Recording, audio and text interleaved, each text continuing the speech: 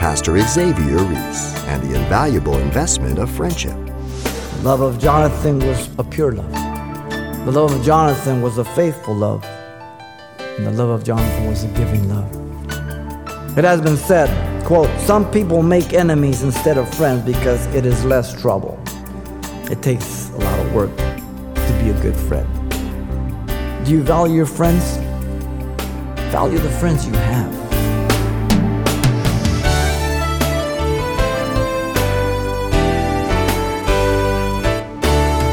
Welcome to Simple Truths, the daily half-hour study of God's Word with Xavier Reese, Senior Pastor of Calvary Chapel of Pasadena, California. Friendship, we hear it written about in song, greeting cards, even in the Old Testament book of Proverbs. But coming up, Pastor Xavier turns to the book of 1 Samuel for Scripture's most beloved tale of enduring friendship, that of David and Jonathan. And it's here we see a loving relationship that models key characteristics for a strong and supportive bond of friendship that honors God. Let's listen. 1 Samuel chapter 18, we're going to look at verses 1 through 5, and the message entitled, Jonathan Loved David. Let me read here, verse 1 through 5. And now when he had finished speaking the soul of Jonathan was knit with the soul of David, and Jonathan loved him as his own soul. Saul took him that day and would not let him go home to his father's house anymore. And then Jonathan and David made a covenant because he loved him as his own soul. And Jonathan took off the robe that was on him, gave it to David with his armor and even his sword and his bow and his belt. And so David went out wherever Saul sent him and behaved wisely. And Saul set him over the men of war and was accepted in the sight of all the people, and also in the sight of Saul's servants.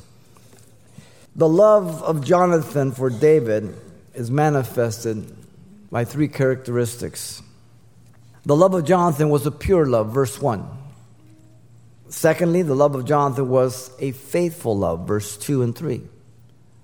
And thirdly, the love of Jonathan was a giving love, verse 4 and 5. The occasion was immediately after David had killed Goliath. Take note. Now, when he had finished speaking with Saul, the giant slayer David had been brought to Saul by Abner, which was his cousin. In 1 Samuel 17:57, we look back to the end of the last chapter. Now notice David came before Saul with the head of Goliath. So here he's got his trophy in his hand. The son of Saul, notice, Jonathan was present, listening intently to David as he speaks with his father. I mean, he's just enthralled. He's seeing this whole thing. It says, the soul of Jonathan was knit to the soul of David, and Jonathan loved him as his own soul. The heart of Jonathan became one with David. The word knit there means to bond, to link together, or to come together as a chain, tied together. The love of Jonathan would be a great comfort and encouragement to David in the coming years when he would be expelled from the kingdom. He would become a refugee. David would be kind of betrayed by his wife, as we'll see. He would be separated from Samuel. What a refreshment to have a Jonathan come to him. You ever been there? It is a love that comes alongside to strengthen when needed. Listen to 23:16. It says, then Jonathan, Saul's son, arose and went to David in the woods and strengthened his hand in God. And he said to him, do not fear, for the hand of Saul my father shall not find you. You shall be king over Israel, and I shall be next to you. Even my father Saul knows this. He strengthened him in the Lord. Well, that God would give to each of us a Jonathan and give us the wisdom to identify, appreciate, and value them. And that I would be a Jonathan as well. Listen to Proverbs 27:17. As iron sharpens iron, so a man sharpens the countenance of his friend. Great scripture. The love of Jonathan was a pure love. Notice secondly, verse 2 and 3. The love of Jonathan was a faithful love. Verse 2, the faithful love of Jonathan came by way of his father Saul. Stranger things happen. God is sovereign. He works different ways. Saul took him that day. He would not let him go to the home of his father anymore. And Saul, at this point, took David in his royal court as a permanent basis. As you know, David had been a minstrel to him, alleviating him from his demonic spells.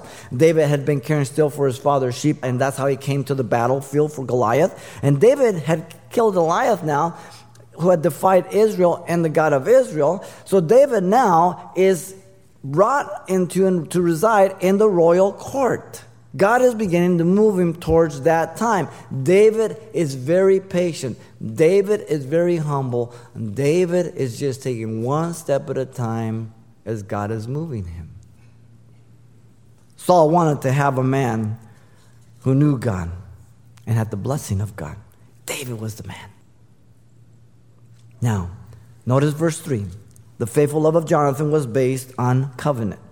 Then Jonathan and David made a covenant because he loved him as his own soul. He repeats it. Now, the concept of covenant is the very hard relationship of the people of God with God. Jeremiah the prophet, you remember when we studied him, and Jeremiah 34:18 indicates the process, the method of covenant too, by cutting.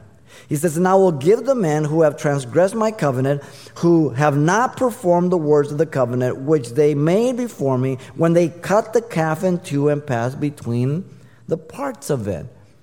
And as the two or one person passed through it, the blood would come together, join it. It would seal whoever walked between it as responsible to fulfill and obey the covenant." All right? This is kind of a covenant that Jonathan and David were making.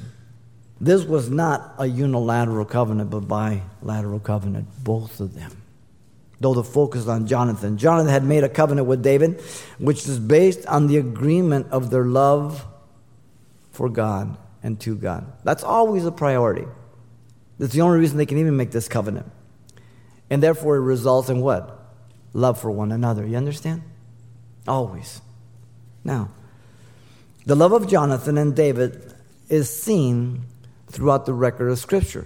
Now, here's the covenant being made, but to make it effective, I want to point out some things that go as we move along to show you the faithfulness to it. Jonathan did not betray David in the opportune time, first of all, when his father, Saul, commanded him to kill him in chapter 19, verse 1. Now Saul spoke to Jonathan, his son, all his servants, that they should kill David. Wow. Verse 2, Jonathan, being faithful, informed David of his father wanting to kill him and to be on guard. Faithful. Verse 4 and 5 of 19, Jonathan's faithfulness defended David before his father, reminding him how David had risked his life in fighting Goliath and that he was rejoicing over it. And he tells him, "You would be sinning against innocent blood, Dad." Wow. Talk about difficult confrontations. The love of Jonathan was a faithful love, wasn't it? Faithful. History bears record of it. Now notice thirdly, verse 4 and 5, the love of Jonathan was a giving love. Verse 4, the gesture of Jonathan towards David communicated heartfelt affection and his delight, listen, in blessing him.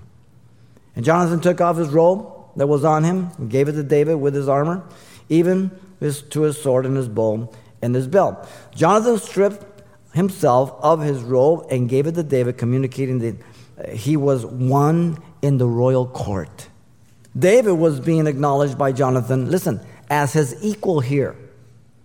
Jonathan was humbly submitting himself to David, even though he was only a shepherd boy.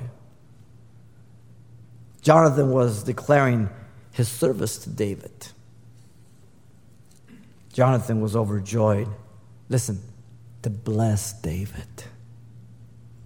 When you love someone, you get blessed by blessing them. You understand? Whether Jonathan knew, again, we don't know, but he had to have some inclination. In fact, it could even be very prophetic of that, affirming what God is already going to do. Notice, Jonathan gave his armor, sword and bow to David for his protection. The love of Jonathan was practical, not just in word, but in deed. Jonathan was providing for the preparation of David here, notice, as he would become the armor bearer of his father Saul. David had nothing but a shepherd's sling. Jonathan was not insulting David nor minimizing God, but was merely being practical. Again, Jonathan knew that his father and he were the only ones who had swords when they went to battle with the Philistines in chapter 13:22. Now, I'm sure they recovered much of the weaponry and they distributed around because they went to war there just with much farm tools, remember. They didn't have all the armament at that time. And yet God had given Jonathan and his armor that victory, so he's not minimizing, but he's being practical. There is a balance, ladies and gentlemen. Nehemiah had the sword in one hand and the trawl in the other, building.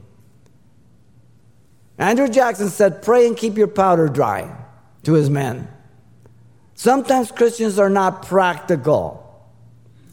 I'm going to love you. I don't want to do no harm to you. I wish nothing on you, but you try to assault me, I'm not going to sit down and pray.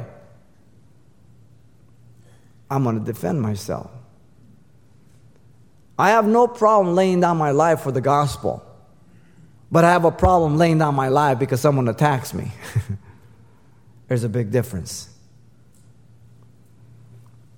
God also had given the victory to David regarding Goliath. But there's a practical aspect here.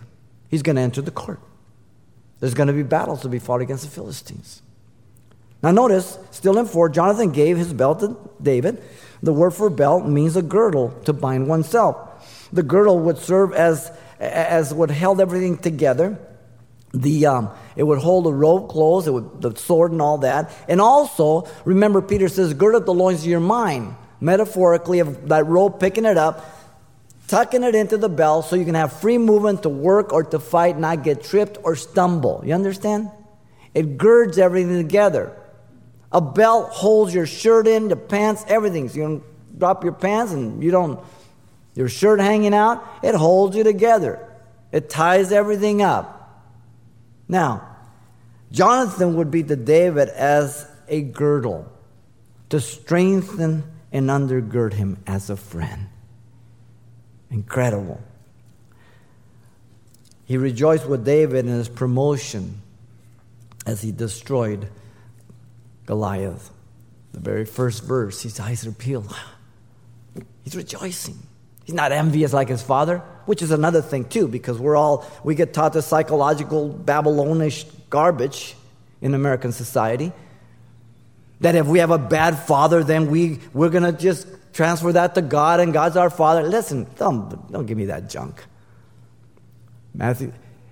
Ezekiel 18, a young man lives with an evil father. If he decides not to be like his father, God is not holding him responsible for his dad's evil sin. Jonathan grew up in an evil home with Saul. He was not like his father, ladies and gentlemen. It was a choice. He wasn't dysfunctional. He wasn't a victim. He wasn't an enabler. He was responsible for his choice. And I don't know who would ever think that God's like their earthly father. That's an idiotic conclusion. If I really believe he's God, he has to be better than my father, different than my father. It's a repeated lie that gets repeated in indoctrination of the psychological babble. And it permeates our society and the church. Now, Jonathan, as we've seen, interceded for David in chapter 19, verse 2. He undergirds him. He encourages and tells him he will not die. He would do whatever it took. David, you tell me. I will tell you about my father, his plans, everything else. I will tell you truth. Jonathan would suffer insult, as I said before, and shame. Let me read you there in 1 Samuel 20:30. It says, then Saul's anger was aroused against Jonathan, and he said to him, listen to me, this is insult, this is horrible for a father to say to his son. Listen, you son of a perverse, rebellious woman, Do I not know that you have chosen the son of Jesse to your own shame and to the shame of your mother's nakedness? If somebody else told you that apart from your dad, they'd be fighting words. Jonathan never allowed himself to be corrupted against David, even when he knew it would forfeit his enthronement. In 1 Samuel 20:31, the next verse, his dad says, "For as long as the son of Jesse lives on the earth, you shall not be established, nor your kingdom. Now therefore send and bring him to me, for he shall surely die." Jonathan can say, "Well, you got it right, Dad. Well, let's get rid of him." He wouldn't. He was a friend. Jonathan would risk his own life for David. Verse 33 of 1 Samuel 20 says, "Then Saul cast a spear to him to kill him, by which Jonathan knew that it was determined by his father to kill David." And David begins to become the refugee. Jonathan was deeply loved and valued by David. Listen to 1 Samuel 20:41. It says, "As soon as the lad had gone," remember they made that plan to hide until he would tell him and shoot the arrows further. He says, "David arose from a place towards the south, fell on his face to the ground, and bowed down 3 times, and they kissed one another, and they wept together, but David more so." David knew how good a friend Jonathan was, and he's fleeing from the kingdom now at this point. Jonathan will seek out David later on in chapter 23, verse 16, in the wilderness when David was at one of his lowest points, and strengthen him. It says there, "Then Jonathan, Saul's son, arose and went to David in the woods and strengthened his hand." Listen, in God. Wow. Jonathan would tell David that he would be the next king. In fact, there in 23, the next verse 17. "And he said to him, 'Do not fear, for the hand of Saul my father shall not find you. You shall be king over Israel, and I shall be next to you. Even my father Saul knows that.'" Faithful. Now, Jonathan had no qualms knowing his dad would kill him. Remember Samuel told God, "He'll kill me." Wow.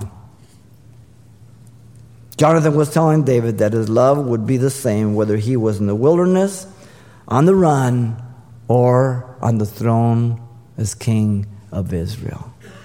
Wow. Look at 5 now. The loving affection of Jonathan to bless David was also expressed as he served the king. Notice here, David was an obedient soldier in the service to the king. Notice it says, "So David went out wherever Saul sent him and behaved wisely." David was a courageous man. As he had been a warrior before Goliath, here he is. David defended the kingdom throughout the land, wherever Saul sent him. And David conducted himself wisely, don't miss that, prudent, circumspectly, with great understanding. The reason being, the Lord was with him. He walked with God. Simple. Now notice David was then promoted by Saul. And Saul set him over the men of war. Saul could see David as a born leader. Saul knew David was led by God. David was a great enthusiasm and joy to all. Notice, and he was accepted in the sight of all the people and also in the sight of Saul's servants. David was accepted, pleasing to the people. David was also pleasing to the servants of Saul. The guy was incredible, contagious. You understand? Now, if you're walking with God and you're godly, you'll use it for good. But if you're not walking with God, let me tell you, you will turn it for yourself. Trust me. It has been said, quote, "Some people make enemies instead of friends because it is less trouble." It takes a lot of work to be a good friend. Let me ask you some questions at this point. Do you value your friends, those that God has brought into your life, or do you think that they're fortunate that they know you? Are you a friend, ready to serve at all times, or do you merely express it in word? You know they're going to move Saturday, and you say, hey, if you need some help, just give me a call. Just be there. You don't really mean it. You're just trying to sound like a friend. Are you using your friendship to serve, or are you just a user as a friend? I have been very fortunate to have so many good friends as a Christian. I knew a lot of people in the world, but I had 3 to 4 good friends I can count on. As a Christian, I've been more fortunate because people are so gracious because you're up front. And out of those relationships, God has brought many deep friendships. But either way, you must be a person of character, having integrity, and to be honorable in your relationship towards friends. Jesus said in Matthew 7:12, he said, therefore, whatever you want men to do to you, do also to them, for this is the law and the prophets. Let me give you some mistakes people make and end up ruining their close, valuable friendships. Some begin to let their guard down, and they start acting carnal, not spiritual. They begin to cross boundaries that they should not, and they start losing respect for one another. They believe gossip, slander, or false information without ever going back to that friend. I have seen this often in the way that people attend a church for 15, 20 years, and all of a sudden something happens, they hear something, they don't do the right thing, Matthew 18, and they throw away, they pick up their family and they go to another church and they throw away 15, 20 years of relationship and go start somewhere else. Well, that's ridiculous. They reveal how immature and carnal they were. Now, I'm not speaking about if you move a job or stuff like that, or if you just decide, God is moving me on. That's fine. But I'm talking when people act carnal and you see it very clearly and they throw away the investment of that church for their family and themselves. You understand? 1 Peter 3:10 says, for he who would love life and see good days, let him refrain his tongue from evil and his lips from speaking deceit. Shakespeare said, love is not love that alters when alteration finds. Oh, that God would give to each of us a Jonathan relationship as well as being a Jonathan to others. You understand? It's a two-way street, ladies and gentlemen. I may shock you, but it's not all about you. It certainly is not all about me. It's all about God. The love of Jonathan was a giving love. And so, here we have Jonathan's love for David, manifested by these 3 characteristics. The love of Jonathan was pure, a pure love. The love of Jonathan was a faithful love. And the love of Jonathan was a giving love. Great stuff for us. So good. I'm to learn from these men. And my example is Christ above all things. Let's love one another in the right way. Pastor Xavier Reese has been using the example of Jonathan and David to illustrate the rewards in the investment of friendship. More vital, simple truths he draws from our series in 1 Samuel, highlighting chapter 18 today. Now, today's message, Jonathan Loved David, is available on CD for only $4. And by the way, this will also include everything Pastor Xavier shared the last time we were together as well. So once again, the title to ask for is Jonathan Loved David, or simply mention today's date. You can request your copy by writing Simple Truths, 2200 East Colorado Boulevard, Pasadena, California, 91107. Or to make your request by phone, call 800-926-1485. Again, that's 800-926-1485. Or the address once again is Simple Truths, 2200 East Colorado Boulevard, Pasadena, California, 91107. And thanks for mentioning the call letters of this station when you get in touch. This helps us track the effectiveness of this ministry in your area. And then join us for more Simple Truths next time with Pastor Xavier Reese.